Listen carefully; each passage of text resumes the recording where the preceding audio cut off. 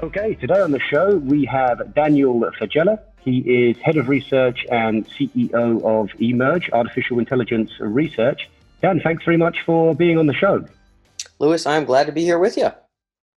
Dan, I think the name gives it away. In Check with FinTech, we typically have CEOs and other leaders from the FinTech industry, but we were keen to get eMerge on because, as we were just saying before the show, your customer base, the people using your research, are also in the world of payments and FinTech and other parts of financial services. So I thought it would be very interesting for our audience to hear from you. So why don't you kick us off, Daniel, by just introducing the listeners to eMerge Artificial Intelligence? Sure. Yeah, I'll give a quick backdrop. Probably the easiest way to think about us is like a very boutique Forrester or Gartner. So Forrester or Gartner provide market research insights and data, as well as some level of advisory. And that's what we offer as well, except our focus is much more narrow. Our focus is exclusively on the ROI of artificial intelligence in financial services. So that's payments, that's credit cards, it's wealth management, banking. These are the spaces where the majority of our research hones in. So we're normally brought in for one of three reasons. Number one, a company's working on an overall AI strategy that they want to develop something that's going to win in the market. Number two, they're trying to pick a high ROI AI project, something that's actually going to deliver value for their firm, or they're looking for the right vendor partner. And in either case, we're going to be able to step in with research and advisory and help them make those decisions. So the ROI of AI and finance, that's the name of the game for us here. I love it. Just paint a picture for us. When might a prospective customer come to you? So they have a AI-driven project that they're thinking of. Maybe they wish to change a banking service or customer or user experience service, invest some AI into an infrastructure change. Where is the first touch point, and what do you do early on when a potential customer comes knocking on the door? Yeah, well, I'll give you the ideal first touch point, and then what often is the first touch point. So the ideal first touch point is a company that is generally getting up to speed on what AI could do in terms of their own digital transformation, their future market advantage, bigger picture, not just little plug and play stuff. And at that point, they're beginning to make some hard decisions here about where are we going to apply this first, or if we're looking at a retail bank, for example, are we going to do payments fraud? Are we going to work on compliance matters? Are we going to work on some kind of customer service application? And they're looking at a lot of press releases from their competitors.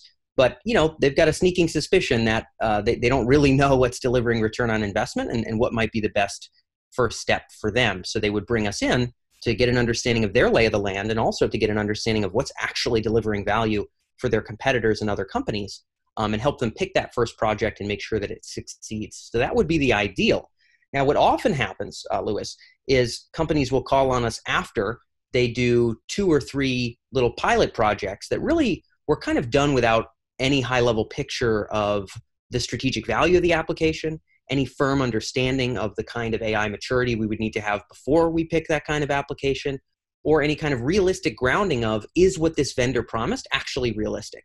So, you waste $1.5 million, maybe $2.5 million. All of a sudden, you kind of come to the conclusion that it might make sense to work with a research firm to sort of, pick and choose here, something that's actually going to deliver value back, as opposed to have some sandbox projects that were far too expensive. So it's often the latter case when we get called, but I sure do love it when people are proactive and they call us in the former.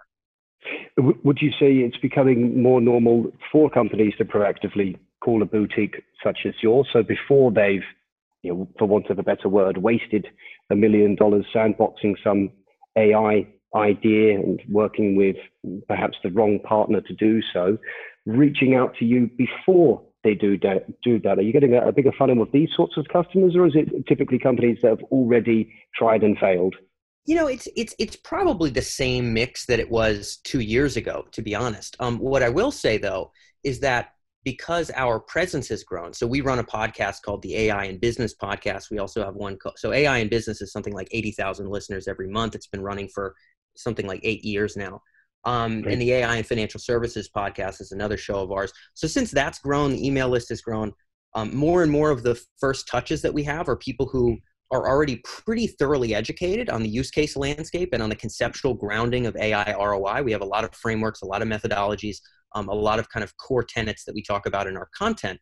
And so we are getting people with a higher contextual grasp, which makes conversations easier. But to be honest, it's probably the same mix of proactive folks and folks who know damn well that they just wasted $1.5 million and it's time to make smarter decisions. Yep. In this COVID landscape that we're currently in, are you seeing use cases coming through the door relevant to it? How is your customer base trying to react using your services to this new reality that we're still adjusting to? Yeah, well, there's a lot of considerations here, and we work with some vendor companies. It's mostly big enterprises. We kind of focus, the business is built around the buyer, but we do work on some of the vendors. And so there's a lot of dynamics happening in AI and finance in terms of what people are using us for, in terms of how vendors are responding and adjusting their products.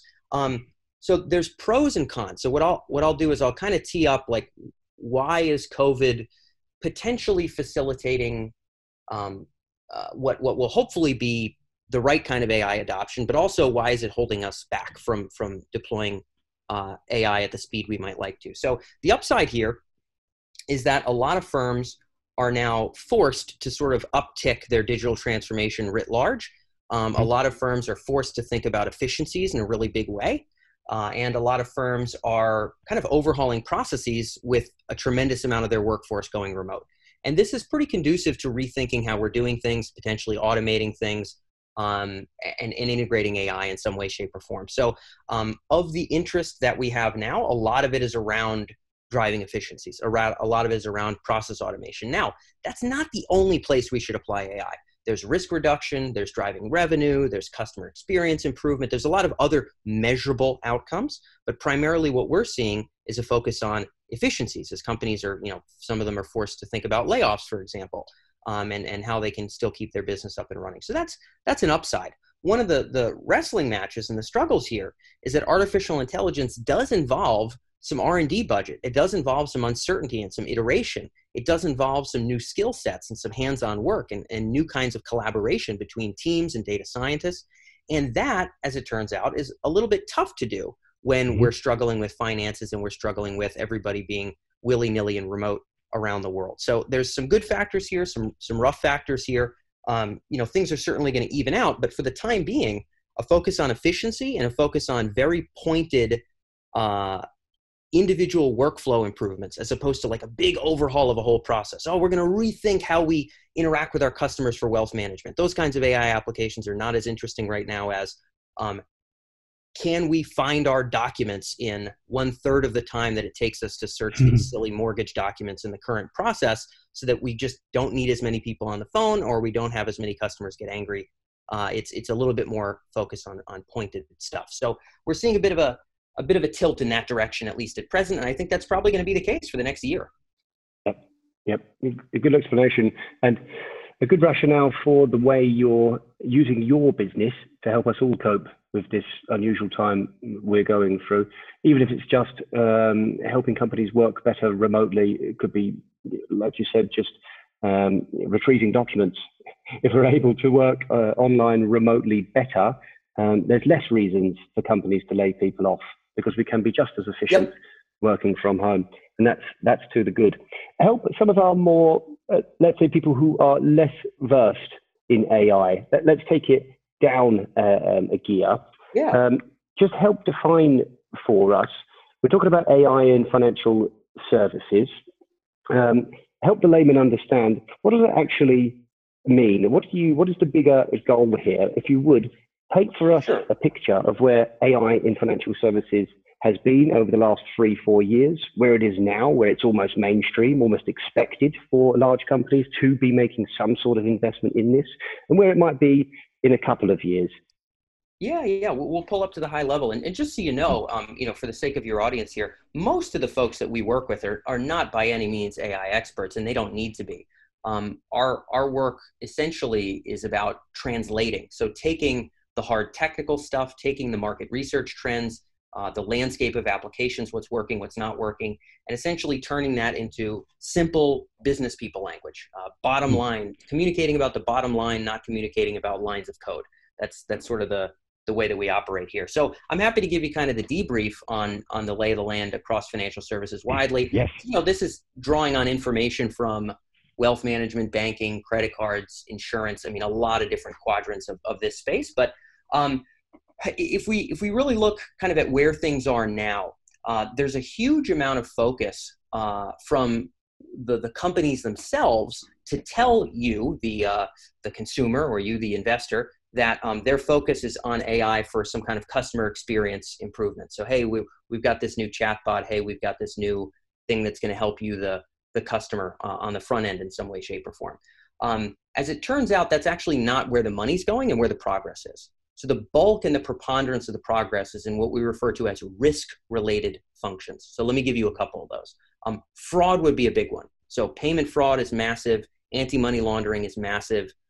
Detecting potential compliance issues is massive. And cybersecurity is also very big. If we look at those three chunks, so fraud, cybersec, and compliance, that's close to, from our current estimates, the last time we did this is AI in banking, so across commercial, investment, and retail banking, close to 50% of all the money invested in AI in banks is just in those three chunks alone. Now, you're not going to hear about that from them, but the fact of the matter is most AI investments right now are focused on risk and efficiencies. Very interesting and very necessary. If you think of that through, it may seem like the less sexy end of AI, but it's the most important. We're talking about huge volumes of cash and other assets being transacted in one way or another. And the impetus is, of course, on whatever institution to make sure that is as secure as possible. A number of our customers are indeed these kind of anti-fraud, AI-driven anti-fraud companies operating in e-commerce. Could be a small company, 50 to 100 people, offering AI-driven anti-fraud services to small to medium-sized e-commerce end customers. Are these sorts of companies relevant to Emerge? Yeah, we do some work with vendor firms. So we do work on go-to-market strategy, for example. So we have the privilege of, I'm regularly on the phone with people like, let's say, the head of AI at US Bank or the former head of AI at HSBC or whatnot. We just happen to have connections that are quite strong.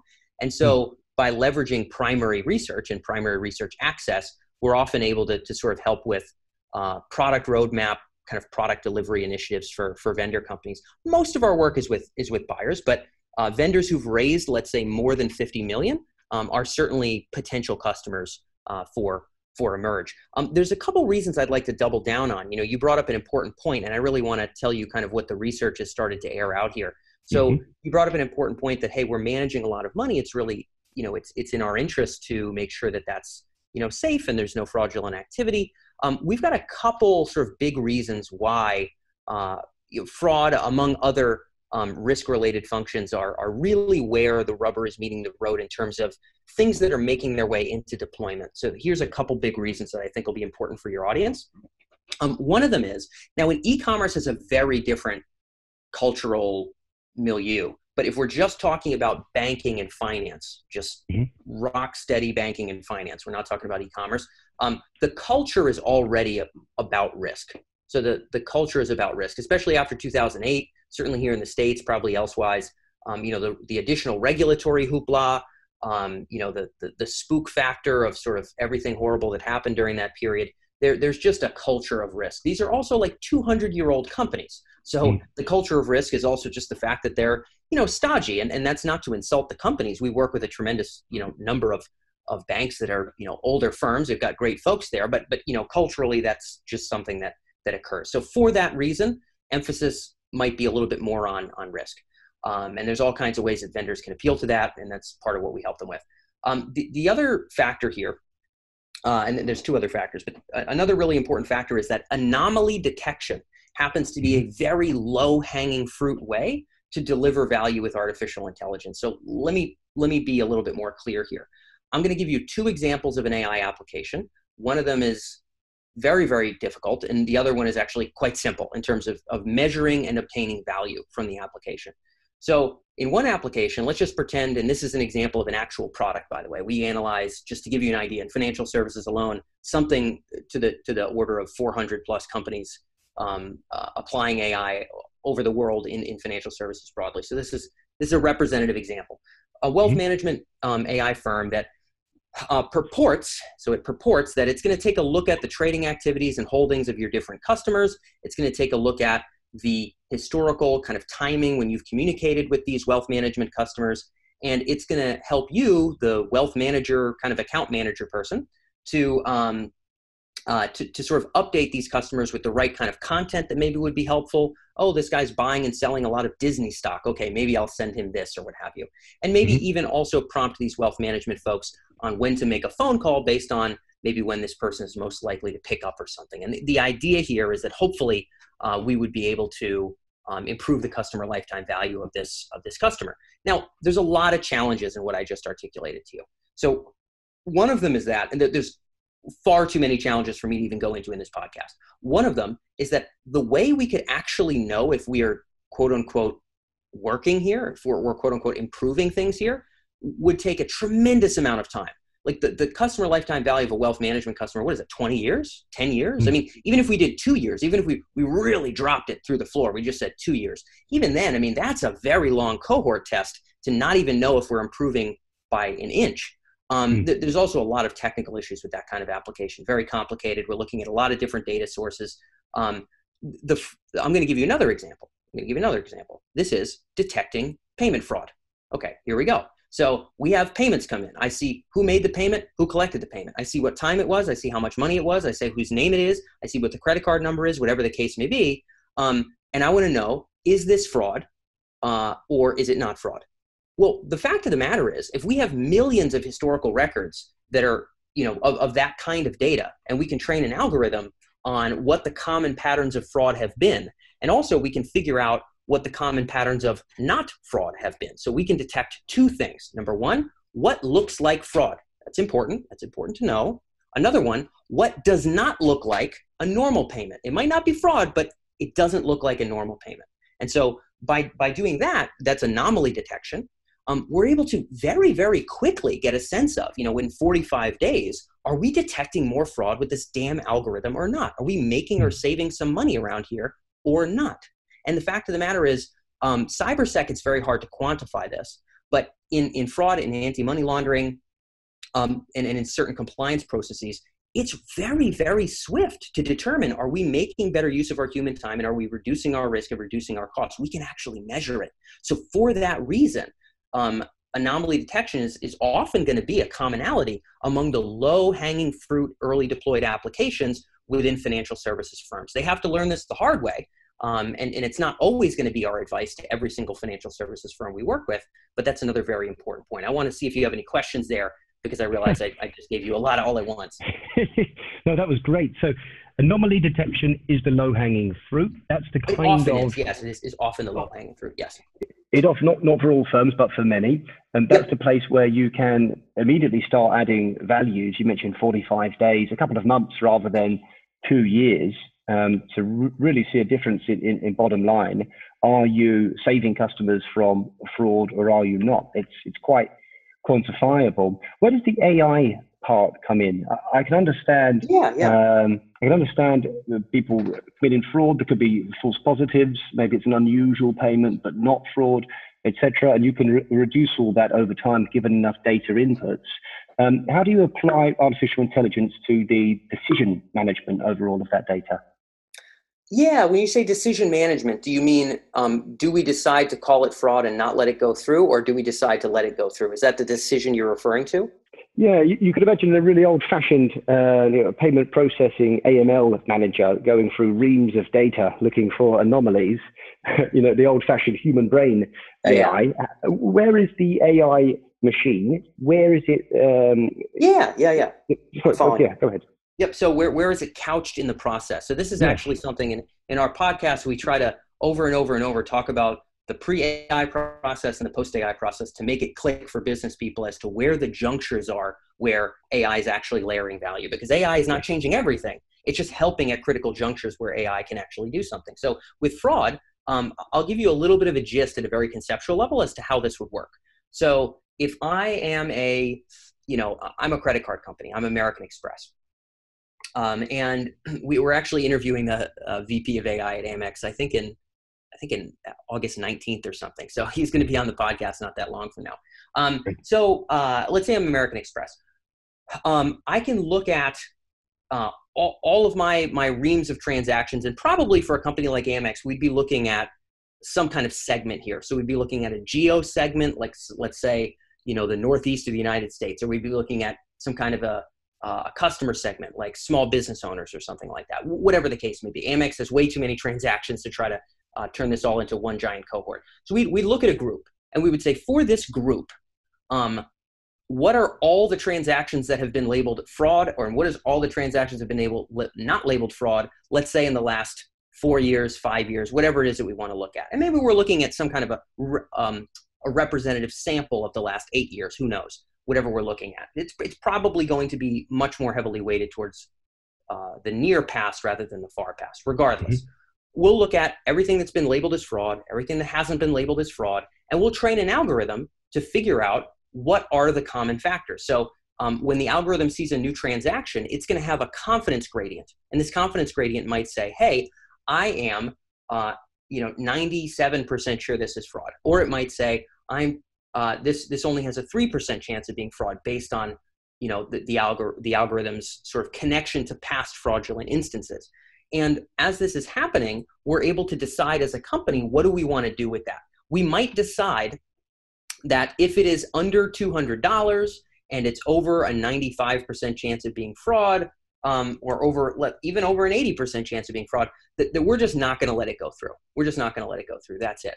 We might decide that if it's $2,000 and it's over a 40% chance of being fraud, we're not only not going to let it go through, but we're going to kick out some kind of message to call that person right away, because maybe with bigger monetary values, we're going to take different actions. So the algorithm is just going to give us a confidence gradient. It's our job as a company to say, what confidence gradients do we feel confident with under what circumstances, and then what actions do we want to take? And then we're going to prompt humans, for the most part, to take whatever those necessary next actions are. So the algorithm might be able to help us say, go ahead and bill it, or go ahead and don't bill it.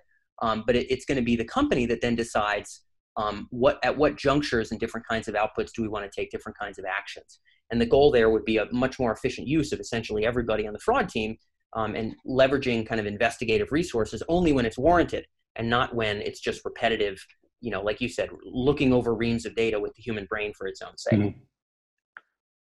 Well, just a confidence gradient. The higher the sum of money, the less the risk appetite.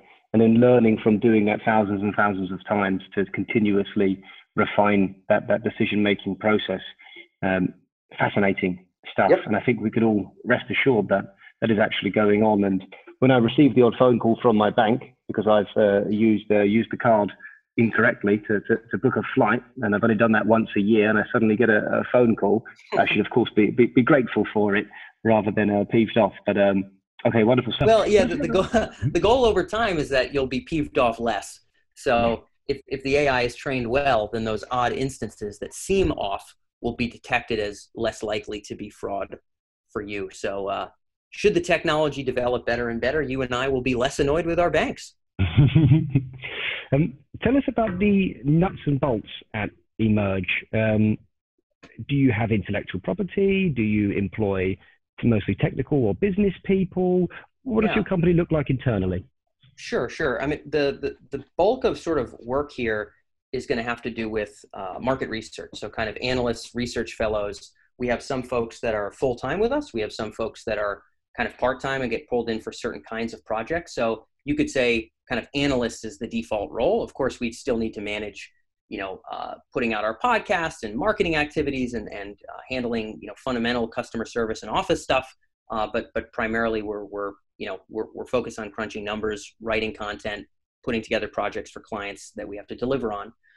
And for the most part, in-house, it's not technical folks. So we like people who have some understanding of business, potentially some background in a specific industry, but we have research advisors who kind of tackle the PhD level stuff. So my main research advisor is the head of machine learning at a company called HubSpot, which is a unicorn company here in Boston. Very, very smart, postdoc, MIT, just one of these like melt your brain out of your ears kind of smart people.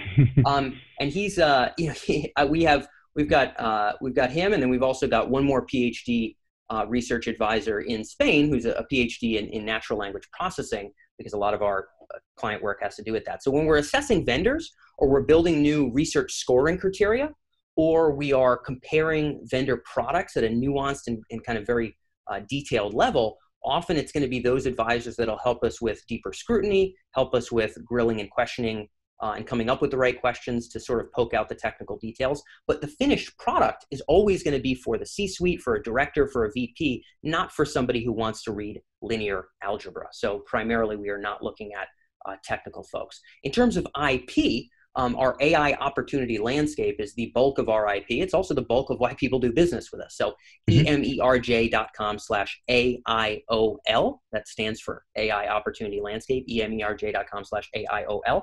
There's kind of a 2-minute video as to what our research process looks like, but this is where we leverage our proprietary scores for evidence of ROI, for ease of deployment, for a number of very important criteria across the entire landscape of vendor applications within an industry, and across all the known deployments and investments within the global top 20 companies within that industry. So insurance, banking, credit cards, et cetera. And that constantly updated pool of data is often going to be the grounding base of any client project, and it's the IP that much of our business is built upon. Brilliant. Daniel, we need to get you in front of our own customer base and audience more. Can you just remind us of the name of your podcast? Probably a good place for people to start finding out more. Yeah. It's just called the AI and Business Podcast. So pretty easy to find on Apple Podcasts, on SoundCloud, anywhere you listen to podcasts, AI and Business. I think we just got to 100 reviews on Apple not that long ago. So hopefully folks interested in this stuff will enjoy tuning in there. Yep. I'm going to ask them to check out your company, check out your podcast. Let's please get all the links over and make sure people can find you easily. Where's the easiest place to inquire after potential business services?